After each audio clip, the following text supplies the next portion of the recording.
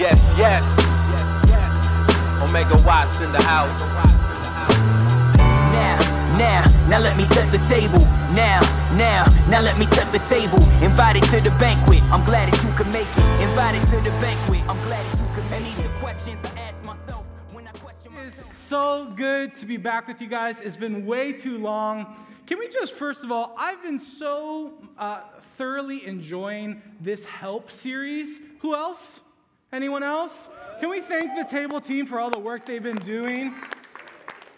Man, I was thinking about the panel a couple weeks ago with Jarian and Shauna and Britt, and it got me, and they were sharing about how God provided for like the really scary, like immediate needs in your life, like food, water, shelter, safety, those kind of things.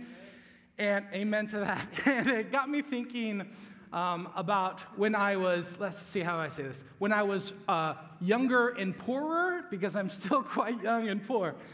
But when I was younger and poorer, and I just gotten married, shout out to my wife Tori for marrying me young and broke. It's about 4 or 5 years ago.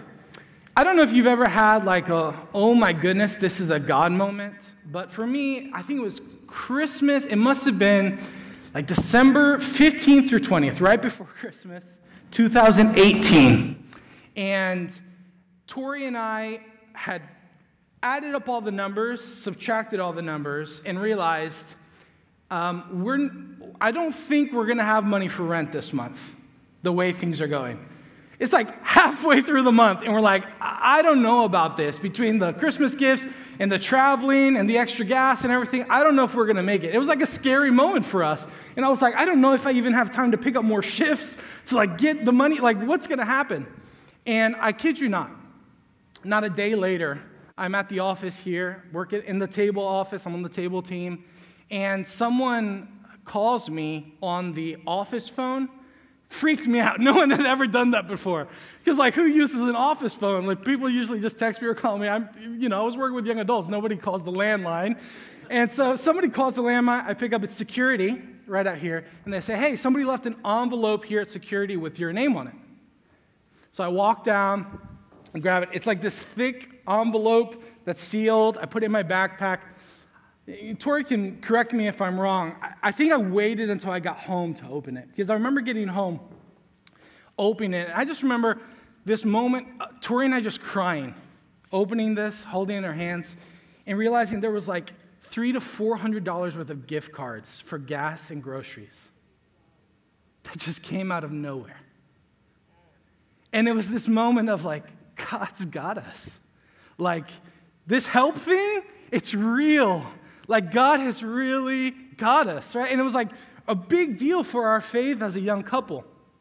Well, fast forward to last year, and we're a little bit less young, a little bit less broke maybe, but still definitely young and broke, still poor college students.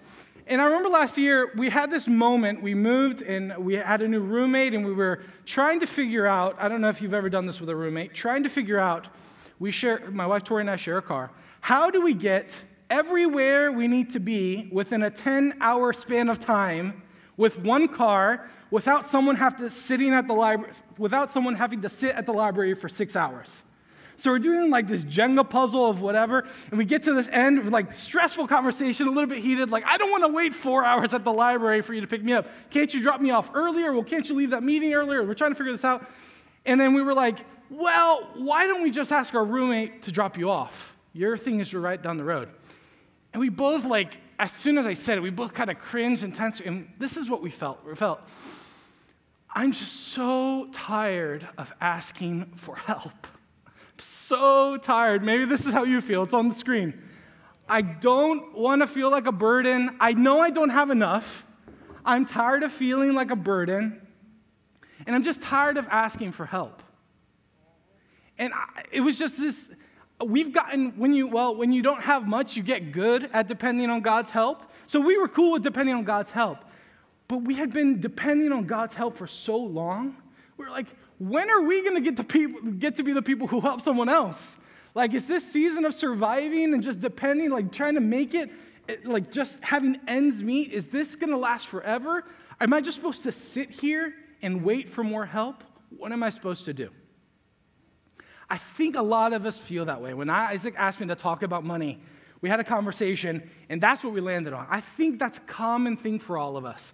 I don't feel like I have enough, and you're telling me to depend on God's help. That's great, but I just feel like a burden. I think God's word has something to say about that. So if it's all right with you, what I want to do tonight, we're just going to hear from God's word, and we're going to try to do what it says together. Sound good? Yeah. All right, you can open up in your Bibles to 2 Thessalonians chapter 3. That's in the New Testament for any of the rookie Christians in the room. We love you, just trying to help you out. Rookie Christians, it's the New Testament, 2 Thessalonians chapter 3. It'll also be on your screen. Let me give you a little context of what's happening here. 2 Thessalonians is what's called a Pauline epistle, which is a way to say this is a letter that a guy named Paul, who was an apostle, wrote to one of those early churches in the New Testament, right? So Paul's writing this letter.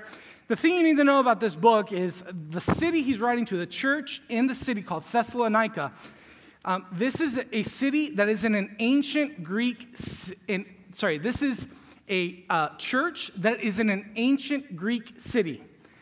The best way I can describe that is like, these are like the philosophy majors on campus. You guys know what I'm talking about? Like, these are like some, I would say, a little bit nerdy people. They have deep questions. And so if you read some of his other letters to other people, he's like, don't sleep with people that you're not married to. And like, give money to the poor, and like very direct. These people have some deeper questions. They're like, yo, you've been saying that Jesus is going to come back. Tell us about that. And so he's trying to like engage with this community. And as you'll see when we start to read here in a second, apparently Paul and his team, his ministry team, had visited this church, spent time with them. He's left now, and he's corresponding back with them, and he wants to share with them some warnings. He wants to share with them some truth about Jesus' second coming and what they can expect, and then some warnings about what to do and what not to do as you wait. It's kind of where we're at sometimes, right? Like, okay, I know something is coming, I'm just waiting, so what do I do? And this is what he says. 2 Thessalonians chapter 3, starting in verse 6 through 12. He says, "Now we command you, brothers, in the name of our Lord Jesus Christ, that you keep away from any brother who is walking in idleness, and not in accord with the tradition that you received from us. For you yourselves know how you ought to imitate us, because we were not idle when we were with you, nor did we eat anyone's bread without paying for it. But with toil and labor we worked night and day, that we might not be a burden to any of you. It was not because we do not have that right, but to give you in ourselves an example to imitate. For even when we were with you, we would give you this command: if anyone is not willing to work, let him not eat.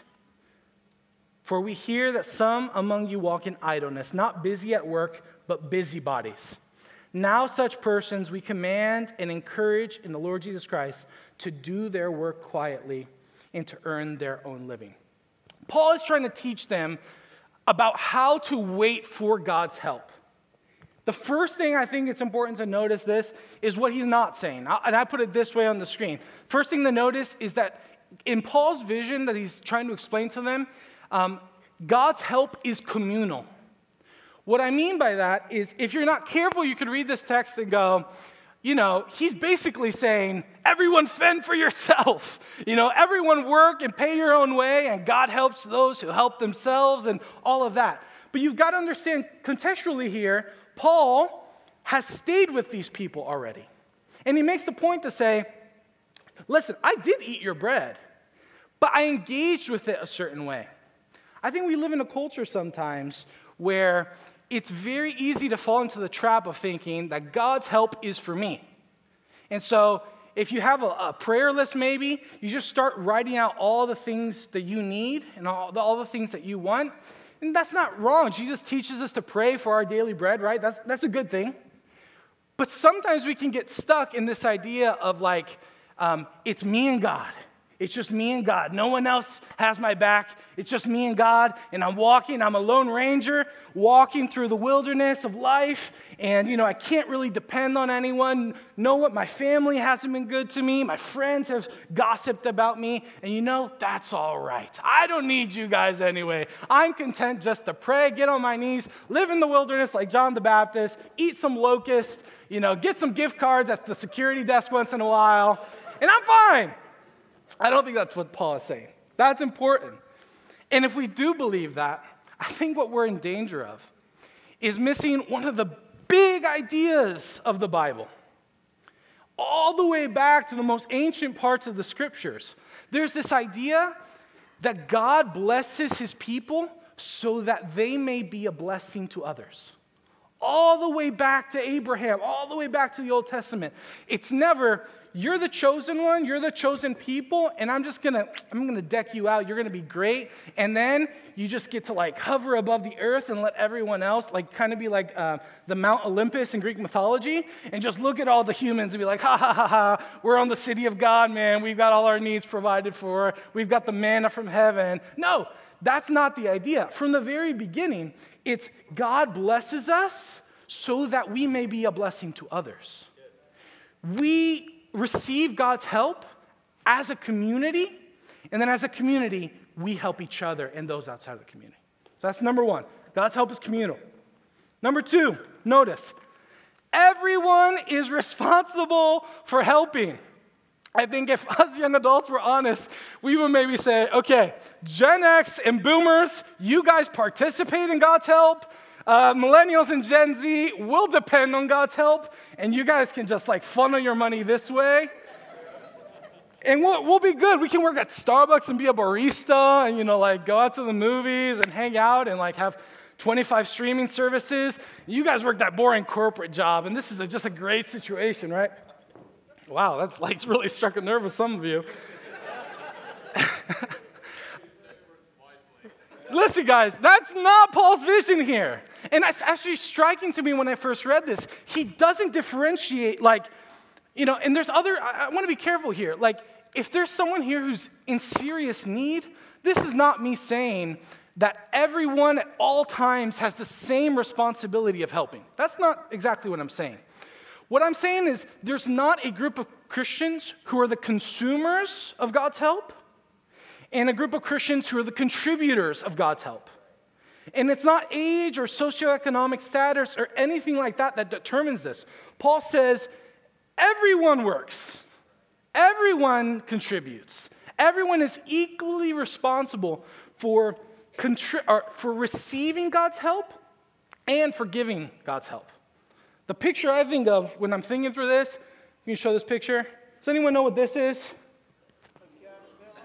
I heard it, someone. It's a leech. Someone said a caterpillar. No, it's a leech. It's an ugly caterpillar. Oh. No, it's a leech. You know what a leech does? Yeah, it sucks blood. A leech is not part of the body. It's not part of the body, but it attaches to the body, and it sucks it dry, and gets fat until it's happy, and then it falls off and finds another body. This isn't everyone, but I'll admit, I've been this person before that says stuff like, when I'm talking about church, I'm like, I just don't feel like going. Why? Why don't you feel like going? I'm just not getting anything from it anymore. I hear this all the time. And again, I'm not saying that there's not a conversation around really genuinely having a community that can help you when you need help. That's not what I'm saying. I'm saying Paul's vision, no one gets to be a leech. No one gets to be outside of the body and I only go when there's something in it for me. And especially when it comes to the financial aspect of things, especially when we're talking about real physical, practical needs, people needing help, it's not like, oh man, I only show up when I need to ask Pastor Isaac for something. That's just not how it works. Right? So that's number two. Be careful we don't abuse that. Everyone is responsible for helping. And number three, last but not least, helping is hard work. At the end of that 2 Thessalonians passage, there's this phrase that really popped out at me. He says, if anyone is not willing to work, let him not eat.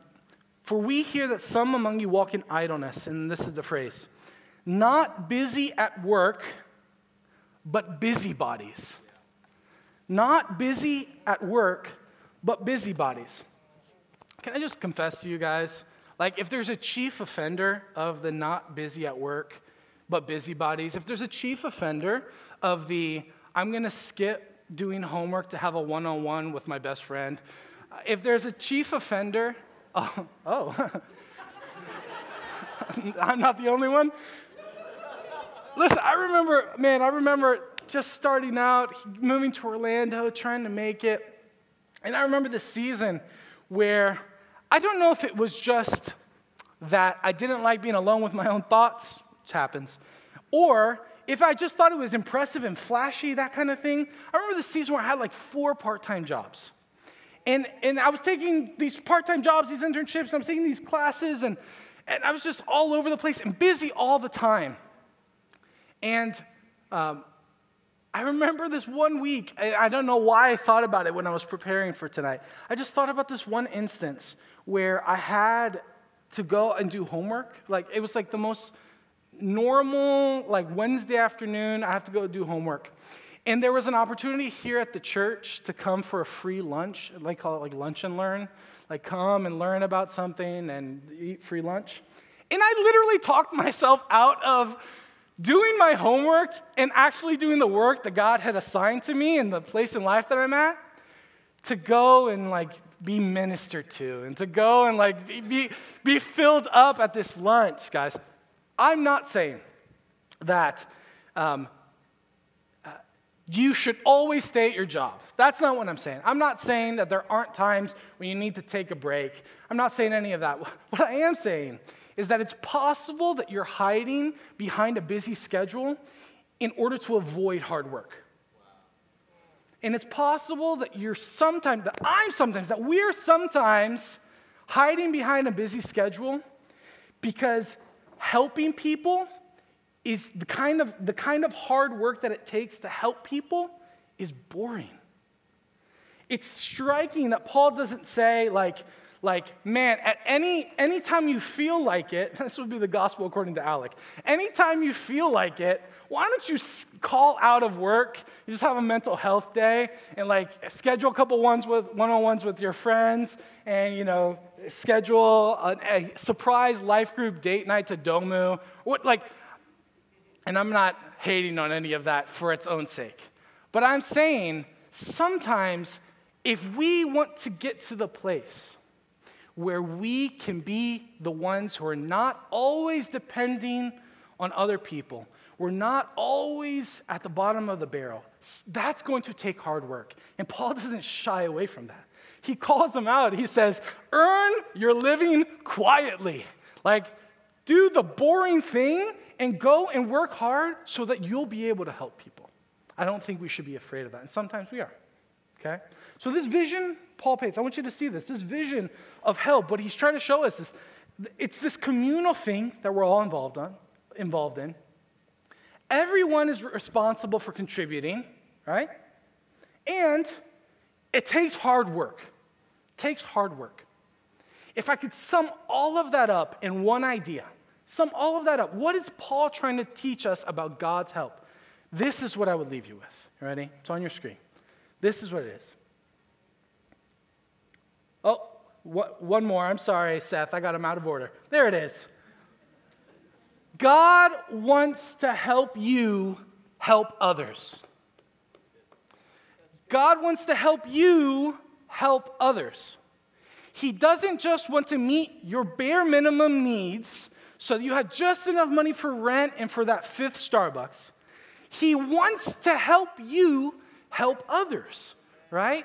And we're in danger sometimes, guys, of genuinely believing that we have no agency in the matter, that we have no power over the matter, that, man, things are rough. And believe me, I've been there. Things can get rough. But we're in danger of getting to a place where we start believing that we genuinely have nothing to contribute. And then we feel guilty that we're not contributing. And it's this vicious cycle where we don't feel like we have enough to give, And then we feel guilty for not giving, and we can't get out of the loop, right? This is what the church in Thessalonica was experiencing. There's like this weird dynamic where some people are abusing God's help, abusing the community's help, and they're just taking and taking and taking and taking and taking, and they're not working. They're not contributing themselves. And I'll tell you what, it's not just an ancient Greece 2,000 years ago problem. As I was preparing for tonight, I stumbled across this article, and yes, Isaac called it. I am an economics major at UCF. I cannot come to the table and not quote some economics paper for you. So here we go. I thought it was really good from these two University of Stockholm professors. They wrote this paper called On the Psychology of Poverty. Get this. This is the quote that stood out to me. The evidence indicates, they did the study of like 100,000 people and who self-describe themselves as being impoverished. And let me set for the record, these are people in first world developed countries, right? So people who are not at the bottom end of global poverty, which is a whole different conversation. We can have another day. These are people in kind of similar context to us, but who self-describe that they don't have enough to get by. This is what he says.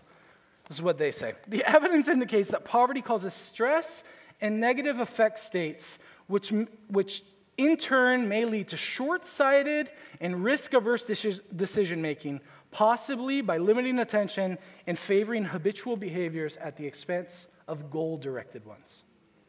What they're saying is, it's possible to get in this loop where we feel so powerless that we only think about our needs, we don't believe we have anything to contribute, and we stop working for more. They call it the psychology of poverty. Paul calls it idleness.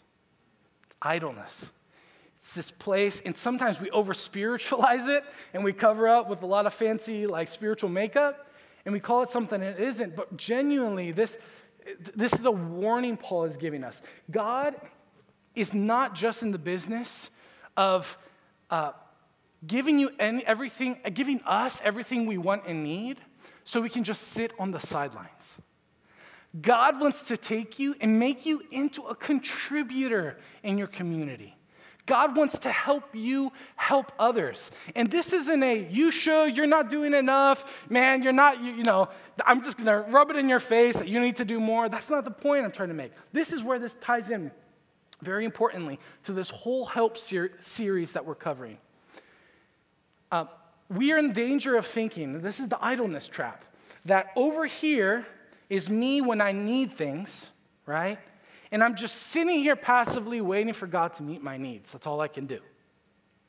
And then one day, when I have enough, I can move to a new category where I now begin to help other people. And as long as I'm over here, I'm kind of trapped.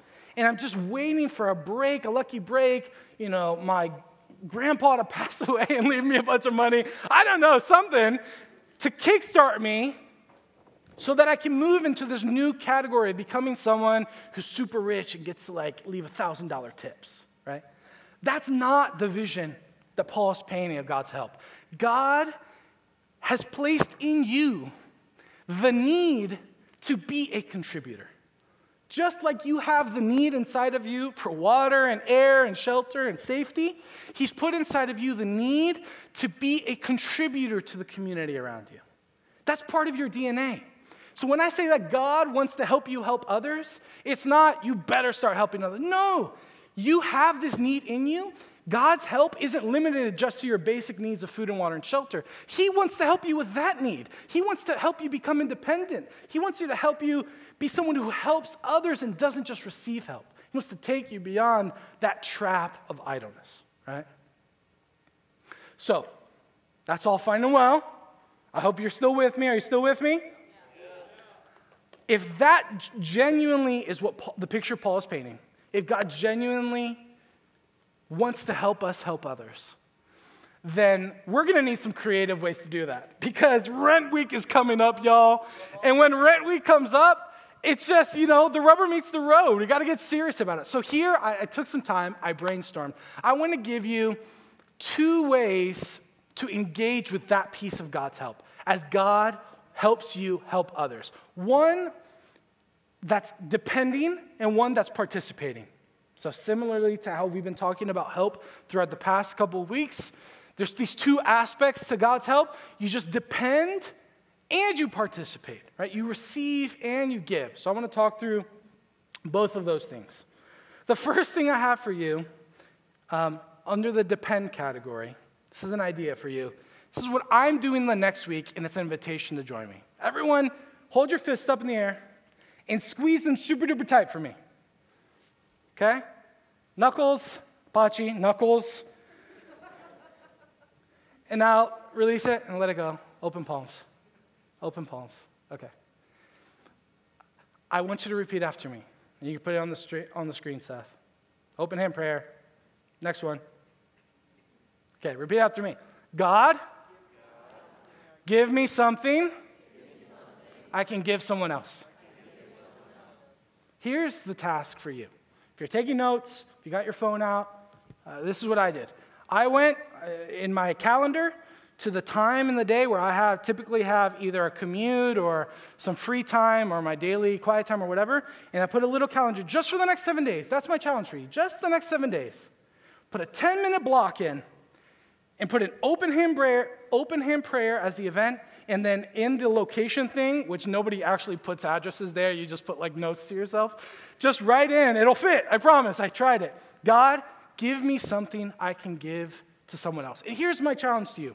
And over the next week, we all have needs, I understand that.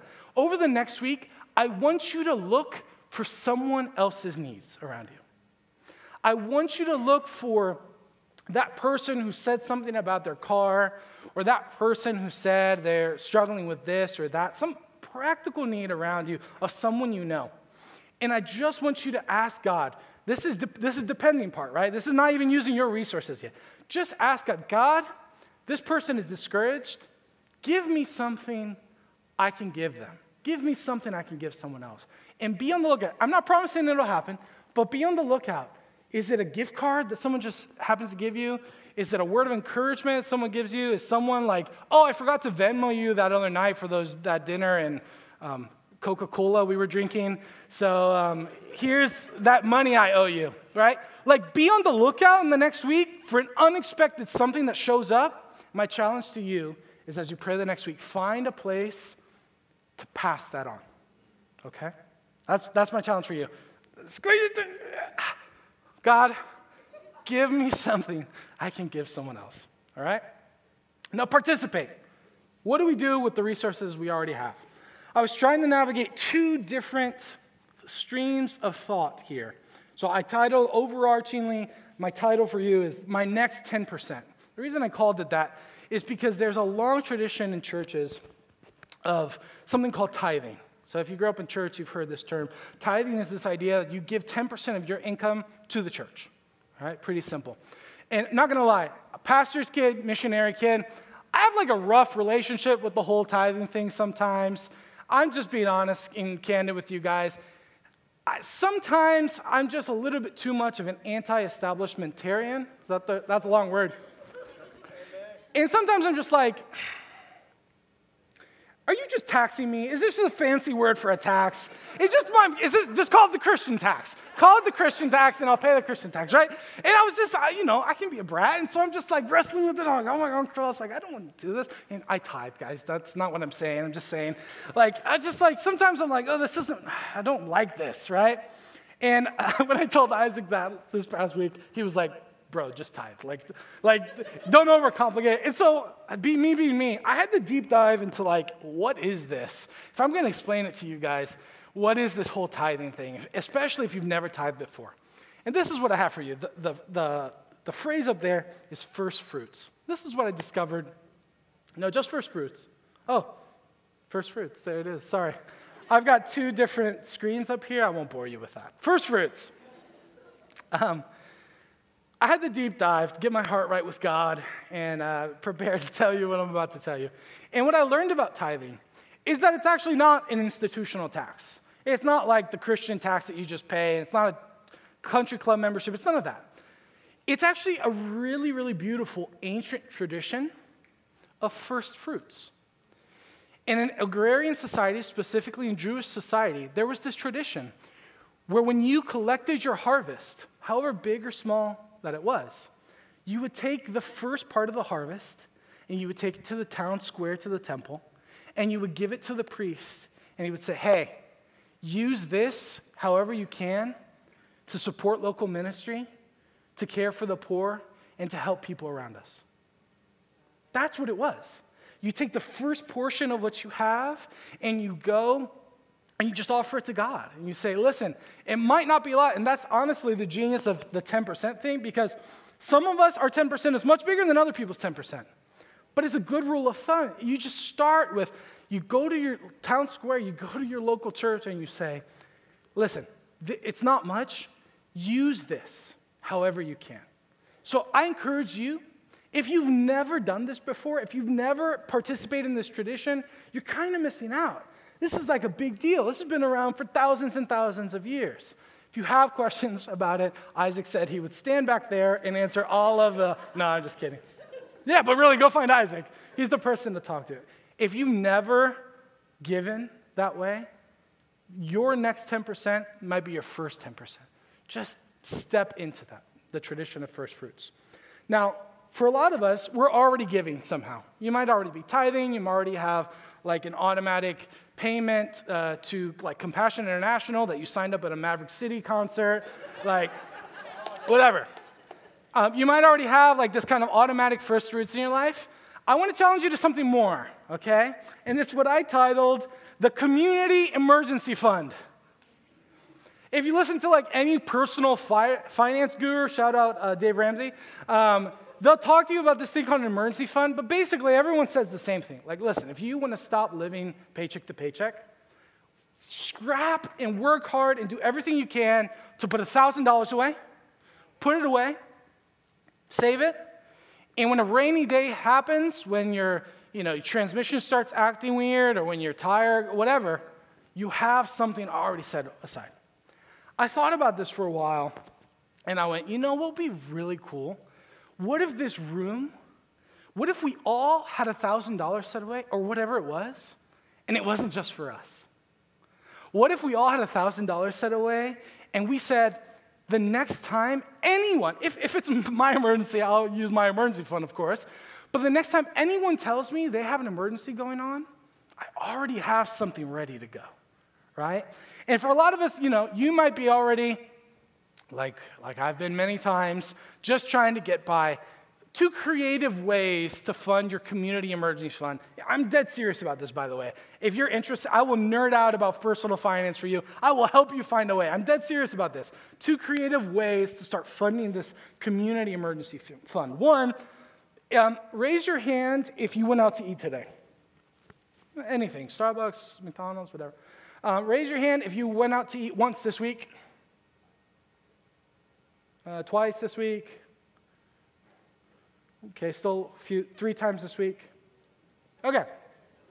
I'd say the cutoff is about between 2 and 3, which is what I suspected. 2 and 3 times a week. Let's times that by 4. Let's say, just on an average, we eat out about 10 times a month. Okay? Let's say we all eat out 10 times a month as an average, right? Similarly, how many of you work, I know there's some part-time workers here, how many of you work at least 3 days a week? 4 days? 5, 6. It's a lot of 5s. Okay, that's what I suspected too. Okay, this is perfect. You guys walked into my trap. My assumption walking in here tonight was that the average person here eats out 10 times a week and works 5 days per week. So here's my challenge for you. That adds up. If you wanted to fund your community emergency fund, all that would involve is pick up 2 shifts a month or cut out 1 meal out a week. If you can cut out 1 meal out during the week, or you can pick up 1 or 2 shifts a month, honestly, and just stash that in a little savings account and say, God, I want to participate in you helping me help others. I don't want to be the person who's just a burden all the time and who doesn't have anything to contribute. Help me help others. That's my encouragement for you. And I'm dead serious. If you want help with that, I'll stand in the back afterwards. We could talk about it. We can nerd out. I can give you all the podcasts and books you need to make your dreams come true. No. In all seriousness, I'm just gauging by your faces here. Even that seems hard to do sometimes, right? We have so little. It feels like we have so little sometimes that, that's giving up that one Starbucks a week. That's like the Starbucks I need to get through my shift. And so it's like all connected. And it's like, man, this is stressful. Like, how do I do this? And I feel that too. I do feel that too. But I think there's a healthy dose of challenge that comes when we look at people who are way less fortunate than us and we see them being more helpful than us. So I want to end on a challenge for all of us, including us. And it's a story I came across this week from the Financial Times in March. Anyone been following along with the war in Ukraine? Even on just social media, know what's going on somewhat. Newsflash, there's a war in Ukraine. Russia and Ukraine are at war. And there's a refugee crisis happening right now. There's hundreds of thousands of refugees who are crossing the Ukrainian borders in all directions. But this particular article, Seth, you can put the picture up. This particular article was specifically about the refugee crisis happening in Poland. So Poland, Ukraine, all these Ukrainian refugees, hundreds of thousands of Ukrainian refugees are pouring over the border over the past couple months into Poland seeking refuge. And listening to this article, the article started in an interesting way. It started with an introduction of a character named Beata Boruca. Okay, can we see her picture, Seth? Okay, this is Beata Boruca. Okay, her name for herself is the internet's most famous grandmother, right? This is a Polish grandmother, I kid you not, who has one of the top lifestyle blogs in all of Poland. She has like millions of subscribers and millions of people who follow her along with her weekly. And she basically, we could get into like the socioeconomic effects of the war 50 years ago and how like there's an older generation. We don't have to get into that. Needless to say, she's like a superstar in Poland. And she like helps grandmas look cute and like gives like parenting and grandparenting tips. She's got this big blog. And in the article, it explains that she was working with this app. And this app's whole job, this app developers came to her and said, hey, can we leverage your platform to connect in kind of like a Instacart kind of situation, but for free? Hundreds of thousands of elderly grandmas who follow you with like young kids who just have extra time and need like volunteer hours. And we use this app to connect people. And it's super cool, right? Well, in the article, it goes on to say that Beata Boruca, Grandma Boruca, realized what was happening with the refugee crisis. And she went to those app developers and said, I'm thinking about leveraging this app. What if we could leverage this app to connect refugees to families in need? Wouldn't that be cool? And they were like, let's do it. We'll get good press on this. Someone will invest in our IPO. We'll take off. This could be big for us. And she was like, no. I don't think you understand. I'm not talking about having the young kids help the refugees. I have grandmas who need to help others. And we can leverage this platform to give them purpose and allow them to help others. This is a quote from the article. I'll leave you with this. Polish grandmothers are not very rich, but what we have is heart. And we have time because generally we are retired. Now the main challenge is to reach Ukrainian mothers and tell them we are ready to help. Let's stand. We're going to sing. Let me pray for us. God, I don't know. I just want to pray for Grandma Boruca faith. She puts me to shame, Father. And I just pray that you would raise up a group of us here who would take this seriously, who would say, I don't have much, but what I do have, I know God wants to use to help others. Just like 100,000 Polish grandmothers that signed up for the app. We love you. We just want you to fill us, to be with us, to keep this on our minds, to not let us get away from the table and not make an actual plan to make this happen. And God, we know that all of this is only possible, like Isaac said before, Father, if you are the rock on which we build everything else. If our life is built on our own success, we're just going to abuse your help. If our life is on our own image, we're just gonna follow our own way. But God, if you make Christ the true foundation, the deepest desire of our heart, we believe we can follow you into places we can't even imagine right now. I pray that over me, my family. I pray over my spiritual family here at the table. In Jesus' name, amen.